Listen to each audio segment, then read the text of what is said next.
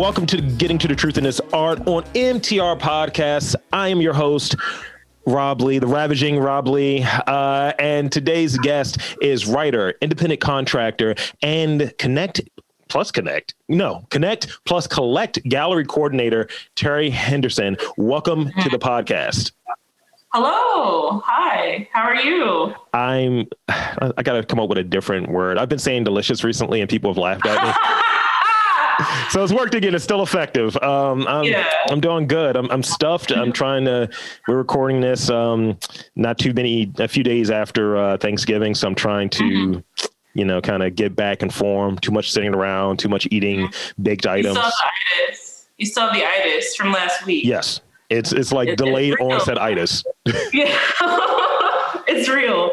So, again, thank you for coming on. And I wanted to ask you a few questions because I see you're doing things. You popped up in my timeline. So I was like, let me reach out. Let me see what's shaking, what's good. So got your bio and all of that good stuff. And we'll talk a little bit about that. But first, let's get into like your background. Could you describe your work and what you do? What's your day-to-day looking like? Yeah. So, right now it's a lot of writing. So I am a writer, staff writer, but and writing was something that I took a break from. I think that's something that's central to my story and my journey to Baltimore. Is I moved here to go to law school. So I'm originally from Texas, and I got a scholarship to UB Law, went to law school, hated it.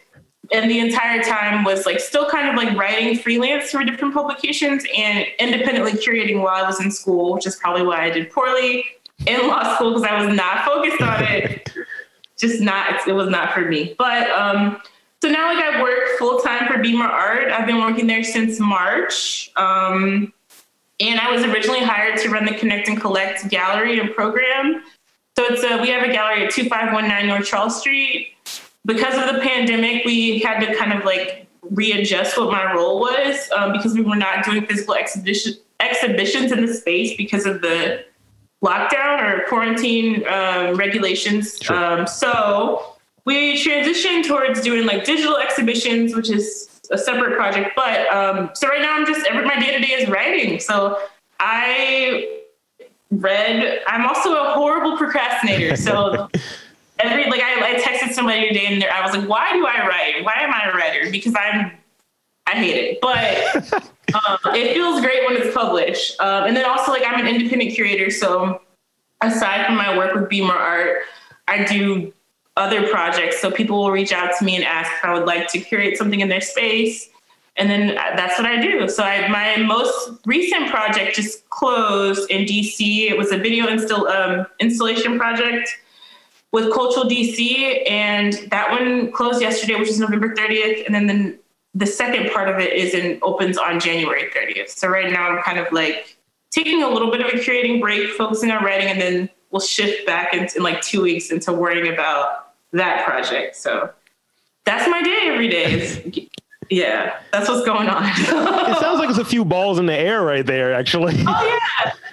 Yeah, I also just started, like, something that's really close to my heart is I started this arts incubator called the Black Collages Art Incubator. And its goal is to collect and highlight the work of Black people making collage across the world. And so it's underwritten by the Doug and Lori Canyon Art Collection, which are collage collectors based out of Washington State. But basically, it's just like researching, and it has an Instagram account, which is growing, and it's just like buying Black people's making collages work. So that's cool. It's not my money. Can't afford to do that. But using these other people's money to like, it all ties into my curating talent, I guess. So that's everything that I'm doing right now. Also, this is one other thing. Yeah, that's it. That's the last thing. Yeah. Well, that's great. It's great to hear that you're working on like a lot of projects that have your interest and they're keeping your interest and keeping you busy. In terms of some of cause you mentioned writer, you mentioned some of your other talents in terms of like, what has like influenced you, like maybe personally or your experience? Cause you said law school earlier, but that was a shift. You shifted away from that. Yeah. But what's influenced some of your creative interests in some of the areas that you've pursued to work in? That's a good, deep question. So, wow, it just goes back to like, if we go for my personal journey is like, I was born and raised in Fort Worth, Texas, and I knew I wanted to go somewhere else. So I was like applying to schools across the country, moved to Baltimore, and I immediately, like before I got, like when I first got here, I was like, I'm only going to be here a year. I'm going to apply. I was going to go to Seattle University School of Law and just like transfer. And then I got here and I was like, you know what? I like it here. I'm going to stay. So I think the things that inspire me are Baltimore, number one. I found a really great community, like tribe of people that are creative, that inspire me every day, and that have, like, if I hadn't met certain people, I wouldn't have my job. I wouldn't be who I was. I wouldn't be brave enough to take risks about some of the things that I do artistically.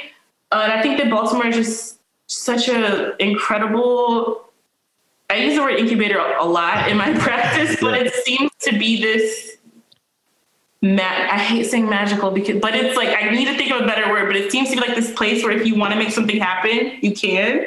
Like everybody has to hustle here, so we do. Sure. So that's what inspires me. And also just like Black contemporary art, like seeing Black people make work right now and knowing that they're alive making this work, and that you can purchase their work and like that directly helps them continue their practice is something that inspires me. That sounds great. It's thank you. You know, especially like being around it and being around different artists, visual artists, musical, so on, and just kind of seeing it and getting it at its most pure form, like just right there. It's like, I can talk to this person. Because one of the things I hope to do with this podcast as a whole is, you know, you'll run into like in a piece of art, or you may talk to someone, but you don't really see them as a person. You just see them as the work that they've created. And that's one thing I want to kind of get to. It's like, I try to have those authentic conversations because that's what I think Baltimore is about. One of the things that makes Baltimore such a magical place, an incubator. I'm using your words now. I'm stealing, plagiarizing. But makes it that because I think like once someone gets to a certain level that they crave authenticity and they lose it, but that's just inherent here. Yes, absolutely. Yeah, you said it perfectly. So what do you feel? Because since you talked about Baltimore a little bit, that's already one of my other questions. So I might as well ask you another Baltimore related question. What do you feel is the role of arts in Baltimore and beyond, specifically with Black people? What do I think of the role of Baltimore in the arts? I'm sorry. Role of arts? Yes. Well, I mean, this is something I think about a lot. It's like there's so many like microcosm communities across the city. So like when I was in law school, it was like I only hung around. Well, that's not true. I was around my law school friends, but then I would like be at the Crown around like my artist friends that I actually wanted to spend time with. And so I think that so much of my universe is centered around the arts and creative practice, and just people who are like a whole lot of people who are like bartending or like serving so that they can fund their artistic practice. And I think that Baltimore has this really great creative economy in terms of like Black people making artwork that I have a limited knowledge of what other art communities are. I know a little bit about Seattle art scene because I worked there for a year or for a summer and interned there, but it's like, I don't know. It's like, I hate saying it. Like, what would Baltimore be without Black artists? I would not, it would be Fells Point, and I don't go over there. It would be Federal Hill. So it's like, it's just, the city is indebted towards Black people making Black art. And like soon, I hope that there will be some kind of like more funding, like more Black art spaces, like more support. Because again, like people talk about like visit Baltimore, come to Baltimore, and it's because of the Black people making Black art, or like whether it's like music, like the history of, all these things like Black club music and all of like DJ culture, all that stuff. It's like, where did it come from? It came from Black people. So yeah, it's like what would this city be without Black creators? I wouldn't want to be here. Yeah, that's the thing that gets taken away. Like early on when doing this show, I used to ask like more James Lipton like questions. I would ask people, "What's your favorite curse word?" or things like that. And one thing that came up, because like I try to operate, I do a little bit more structure now because I realize I intimidate some people with the questions I'll ask. But the one question I used to ask was in terms of the pop culture representative, right? Of like outside of Baltimore, who is the Black representative of pop culture that has ties to Baltimore?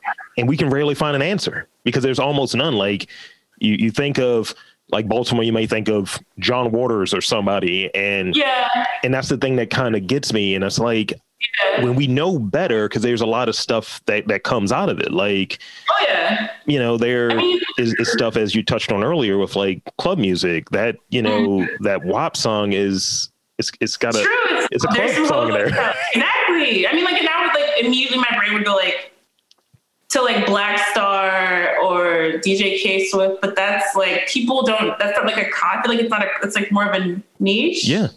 Kind of thing, like, which is sad because it, like their music influences, like you mentioned, like on the radio, like that's a Baltimore club song. Yeah, Somebody needs to write about that. Not me because I do not have time, but and then there's also like Amy Sherrill is who I would say if you ask me that question. Sure. But again, I'm sure that unfortunately there's like a lot of white people that don't necessarily know who she is and about her work, but she lived here. Like she had a studio at the Motor House. Yeah. And so it sucks, but it's like, how do we circulate that? I don't know. Yeah, because like the thing that gets me, and I'll leave my Baltimore related rant off because this is the most mellow rant you're over here. But it's kind of like my feelings around like what is it, the Charm City Kings thing? And it's like, cool, something's getting made here and it's got people in it, but it's like, Meek Mill is from Philly. Why is he like the greatest dirt bike dude ever? And I look at The Wire and, going to being in college at the time when that show was still on the air and, having to answer questions like Baltimore questions, which I kind of liked, but also it's just like, none of these guys are from Baltimore. Some of these guys are British. There's a lot of New Yorkers here. Yeah. I mean, I've never seen The Wire, but when I was, when I told people that from Texas that I was moving here, they're like, "Oh my God, have you seen The Wire?" And I was just like, "No, white person, I have not The Wire. I know where you're going with this though." But it's who gets to filter Baltimore culture, because you're right with Charm City Kings. I like saw some clips of it where people were like the actors doing the horrible rendition of a Baltimore accent. And I was just like, what the fuck is this? Like, because I'm around Baltimore, like this is where I live. I've been here for 5 years. So it's like, nobody I know talks like that. But some white lady in Idaho is going to watch it and think that that's indicative of the life of a Black person. And that's deeply problematic. So I've been here. I'm from here, been here nearly 36 years. And I get accused of not being a Baltimorean because I don't have an accent. I sound like I'm from somewhere else. So, it's like, I'll give you guys a pass, but not all of y'all sound like this. Yeah. I mean, like when I was back home, everybody was like, well, you don't sound Texan. And I was just like, what does that even mean? Especially for Black people. It's like, we're not having this conversation. What do you mean? So yeah, whatever. So in coming from Texas to like, so before coming here, like how long were you in Texas? Was it like you grew up most of your life there or so? Yeah. Fort Worth, born and raised. So I mean, like I went to high school at Lake Worth High School, which is like, would be, I guess, like Towson to Baltimore, but I was born in, like, we lived, like, born and raised in Fort Worth. Like, my mom was a teacher in the Fort Worth school system. And I went to elementary school where she taught, which was hellish because that's, again, another story for another day, because I would get in trouble, had to go to her classroom. But when I went to college, I applied again. I got into Spelman. I got in like a really good scholarship to Howard, and I wanted to go, but I ended up staying in Fort Worth. I think I was kind of scared still back then about leaving. But I went to TCU, Texas Christian University, and it was freaking 20 minutes from my house. Horned Frogs or what have you.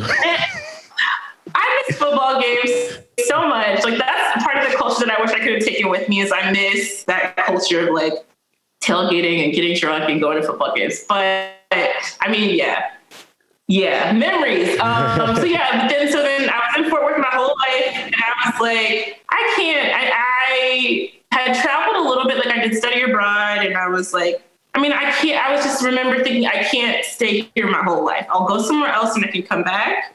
And then, like I said, I knew I was going to law school, thought I wanted to be a lawyer, but I can be true to myself and say I was always going to law school to be able to afford to own an art gallery. So that was always my goal, was to become an attorney, help artists, buy an art gallery, and then like after 10 years, stop being a lawyer. So it was supposed to be a means to an end. So it's cool that I'm able to kind of do it, even though it's not my space, but still doing that thing.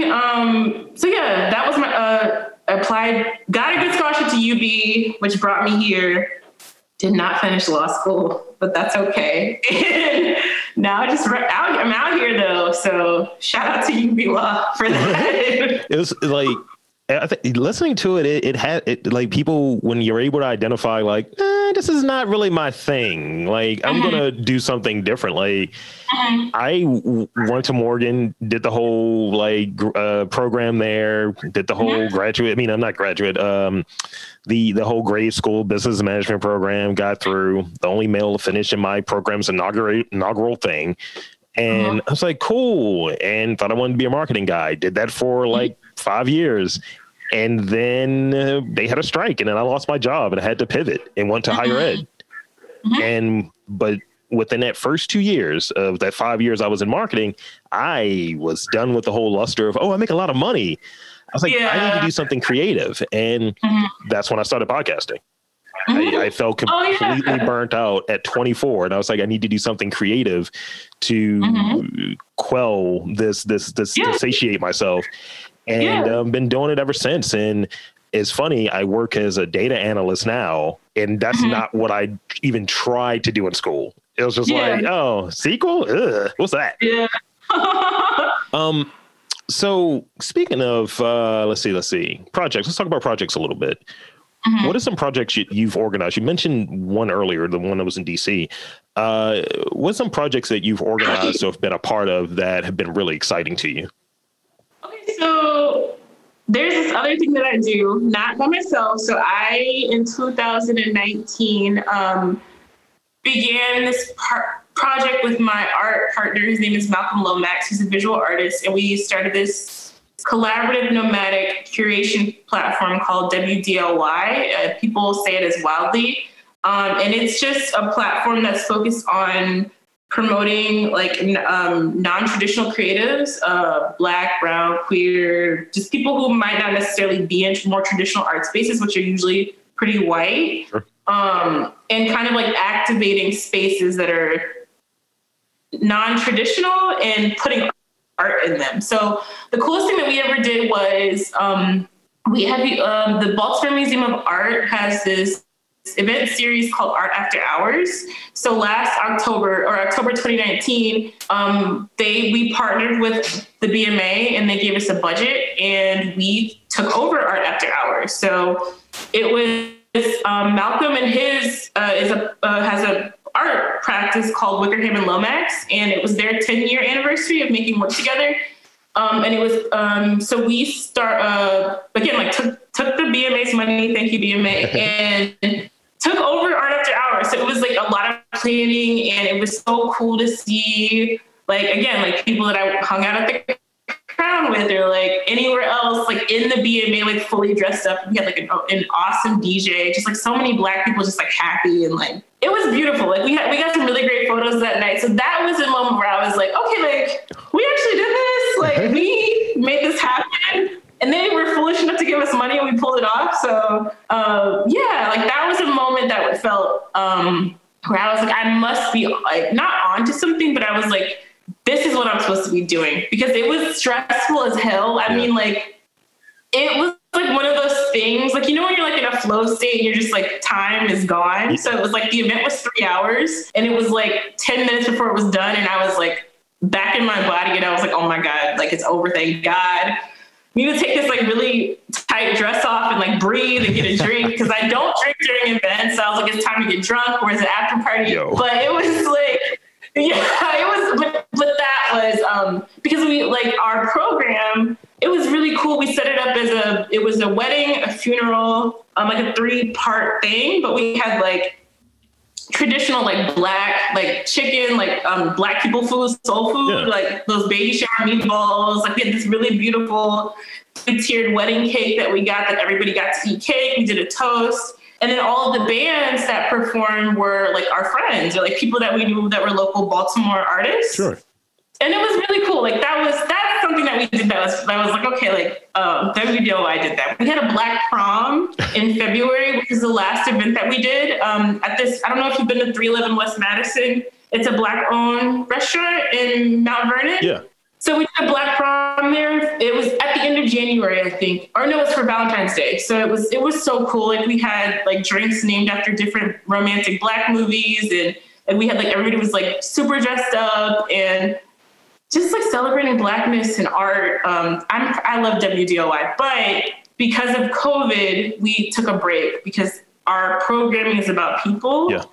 And we were both super busy and I didn't want to like half-ass anything. So we're taking a break, but we'll be back. We're working on something for May 2021. Look out. I'm looking forward to it. Everything you described there sounded like fire. And I think with the BMA, I feel like I went to an event. I'm just like not placing the time because like my partner has tickets or like the membership. And I remember we rolled up there and I'm a little bit of a heel sometimes. I make fun of art types. I'm like, your art's great, but you look pretentious. And I was like, a lot of tiny. I was like, it's a lot of tiny glasses and scarves here tonight, and I would just say things like that. But we just had a great time, and also as an additional point, one of the things that I've been trying to do recently, because I've talked to some jazz musicians and just kind of getting this vibe of going back to like the late 80s and the early 90s and just looking at black cinema and like some of like Spike Lee's older stuff, you'll have like jazz in there. So, you know, you're going to have your problematic stuff in there. That's the thing. But you'll have like, I think I watched Mo Better Blues and like She's Gotta Have It. And I was like, yes. Yes. So hearing you had an event with drinks named after like different movies and then like just this romantic, like that's fire to me. Yeah, thank you so much. And I think that it was good for us to take a break because we both are like hyper tuned into details like that. Like Malcolm made this really incredible menu of like, and he like made like pickled all these ingredients and made like fresh. It was so, and the menu was incredible because we wanted it to be like a black prom. Yeah. So like we did a rollout with like different black prom couples and it was really special. It was a super small and intimate event because you had to pay for tickets. Sure. Compared to the BMA, because that was just like not our budget. The black prom came out of our budget, so it had to be small. But it was awesome. I look forward to. I mean, that's something that I missed about our lives before COVID was being able to be in spaces with people that you like a lot, but you might not necessarily be like close friends with them. Does that make sense? Like the people you would see when you go out, like your bartender, and you're not really friends. Yeah. But I mean, I don't get any of those interactions. I live by myself. So it's like super weird for me to not be around people. No, I get you. I realize it much more now. Like I live by myself too. I have a cat here who's a dick, but I live with him and that's about it. So, you know, it's kind of one of those things where, you know, the majority of the week I'm just here either doing podcasts and it's a way to try to connect with people. And maybe when we're all still masked up or when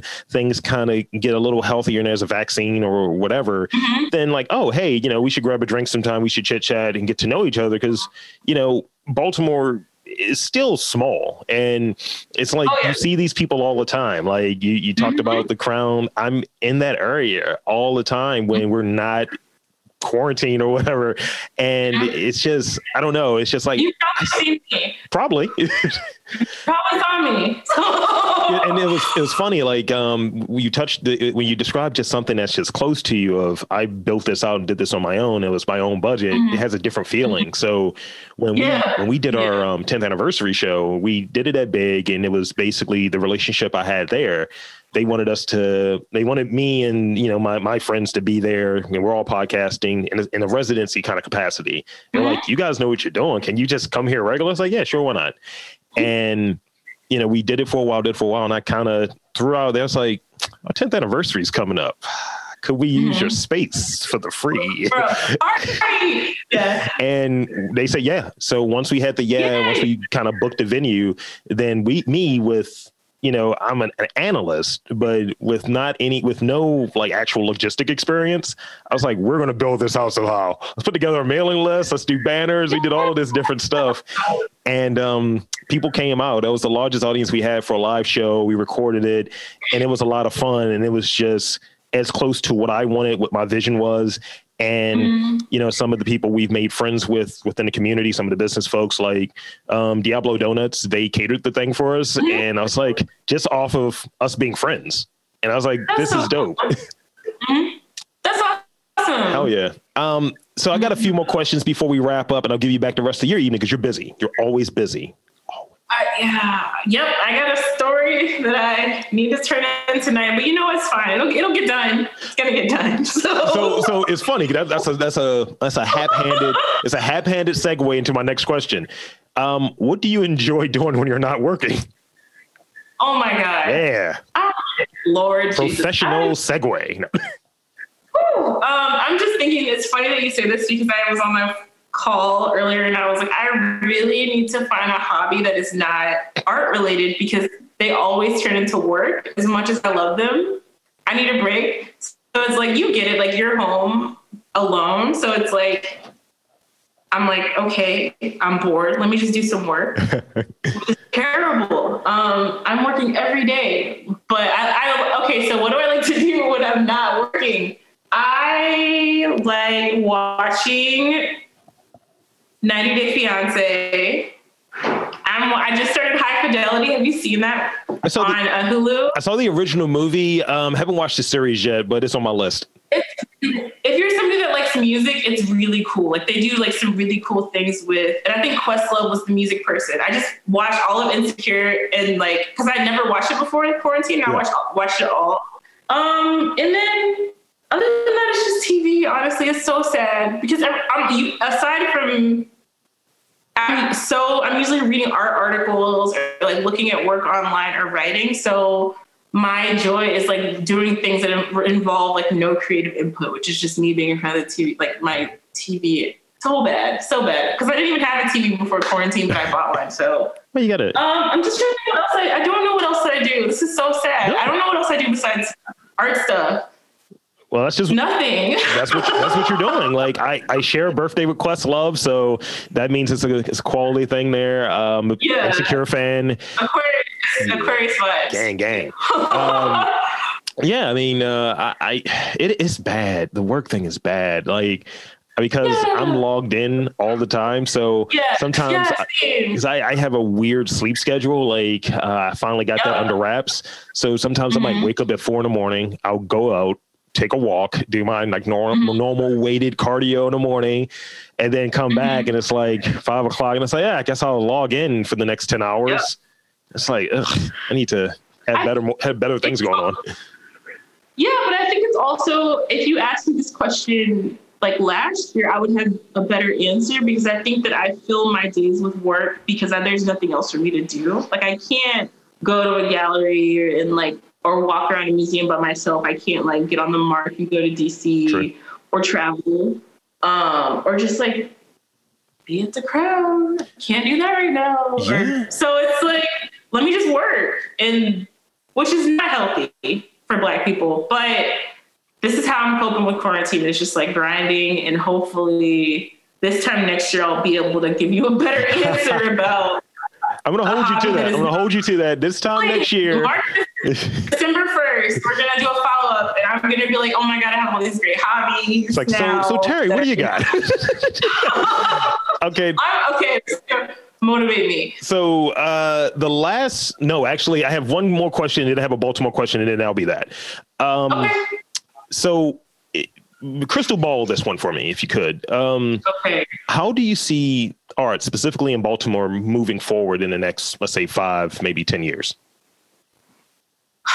That's I see Baltimore becoming more when I say relevant, I don't mean that it's irrelevant now, but I just mean like more of a like heavy hitter in the contemporary art market in the United States. Like I see Baltimore, I don't want Baltimore to become a New York or an LA by any means, because I feel like we would lose our soul. But I would want people with money to collect work from Baltimore artists. And I think that will happen.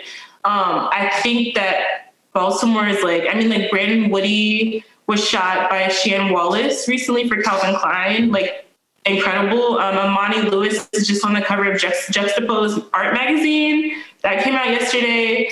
And then like there were 3 Baltimore artists on the Forbes 30 under 30 list. Like you can't ignore Black people making work in the city anymore. So I think in the next 5 to 10 years, we will see that continuing, the momentum building.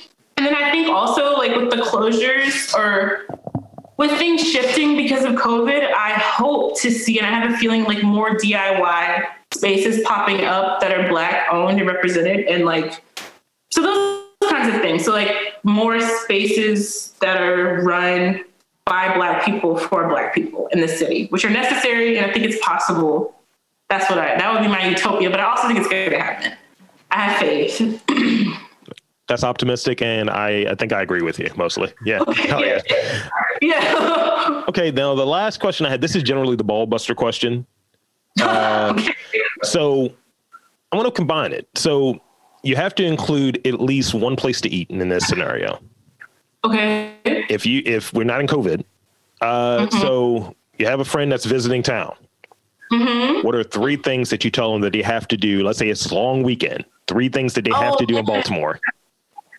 You're putting me on the spot. I really am. But it's not COVID times. It's not COVID times where, everything is chill. Shit. Okay, I need a second. Let me think about feel free. I'm going to pad. Okay, so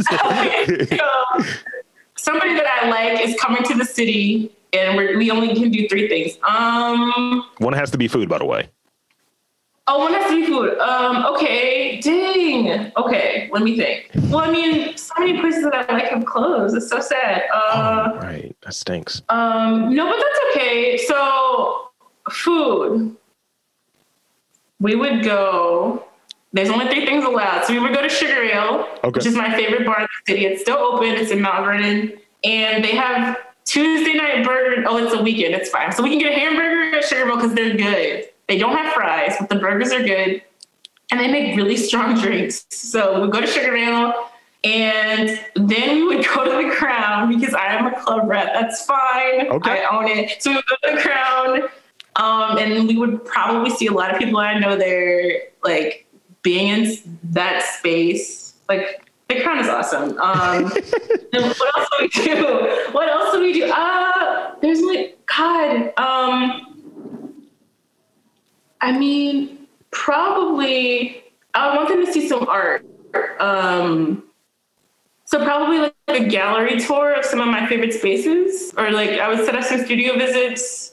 So we would definitely go to like I Love Resort, it's in the Bromo Arts District current space. Mm-hmm. We would go there, and there's usually like before COVID, there would always be stuff on Thursday, Friday, Saturday, like openings or like shows that were up. So it'd be easy to kind of like hop between all those places. So see some art, get drinks at Sugar Ale, and go to the Crown. And just be there from like 10 until like 1:45 when the kick is out. That's what I would do. Okay. I like this. I'm stealing that idea, but I like this. It's fine. Now I'm sad because now I'm just going to like be in my apartment because we can't do any of these things. Sorry. But it's going to happen again. Yeah. Damn, it's going to happen again. I have faith. We can't keep living our lives like this. Yeah, I got to check out Sugar Ale. I've never been there. And oh my God, it's so good. So and they were doing, sorry, go ahead. No, please. Oh, they were doing like to-go drinks for a little while, but it's not the same. Like it's a super small bar. It's tiny. Yeah. So you have to like walk down the stairs. And maybe there's like 6 tables in there, but it's like super chill bartenders. They had a TV like when I first moved over there. They had like an old VHS holding TV. They would play like Twister, the movie, all these things. But it's just like a chill hole in the wall, but like expensive, but you will get drunk. I don't know if you drink. I know I talk about alcohol a lot. It's fine. But I have 4 bottles of alcohol as gifts in here. I've got Haitian rum. Oh, wow. So you know. Yeah, I'm down with the cause. Oh yeah, but you should go to Dutch Courage because they're open right now. I'm around Dutch Courage regularly. They've been on the show. Yes. Okay. Cool. Yeah. Okay. That would be the other place you would go. Sugarmill was closed. I love Dutch Courage. Dutch Courage is fire. It was funny. It's funny. I would go there and they would switching out the drinks so often in the beginning of this stuff. I was like, oh, I like that. Oh yeah, we switched the menu again. I was like, damn it. Oh my God, I know. I'd be so mad. So we would always sit out on the sidewalk because my friends smoke. But their drinks are good and they're good people. So yeah, I support Dutch Courage. They have this one sandwich that I like there a lot. It's like this Asian, I think it's Hawaiian. It's like ham and cheese and pineapple on there. It's fire. The food is good. The food is good. That's an underrated like restaurant. Like people just think of it as a gin bar. Yeah.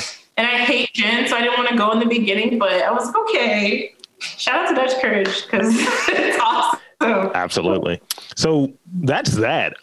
Feel free to, shout out your social media where people can check out your stuff and check you out if you're so inclined. That's fine. So my Instagram and my Twitter is the @ symbol and then it's HALLETERI. So it's like @HallieTeri. There's a long story about that we're not going to talk about. But that's my social media. And you can follow Black Collagist. I would appreciate that. So it's just the @ symbol Black Collagist. And then follow Be More Art because I'm published on there a lot because I work for them. And just follow us, support us. So that's my social medias. I deleted Facebook. I'm really happy about that. So yeah. So thank you. This has been a lot of fun. I'm gonna do my wrap up and then I'll let you go. For Teri Henderson, I'm Rob Lee saying there's art in and around Baltimore. All you have to do is look for it.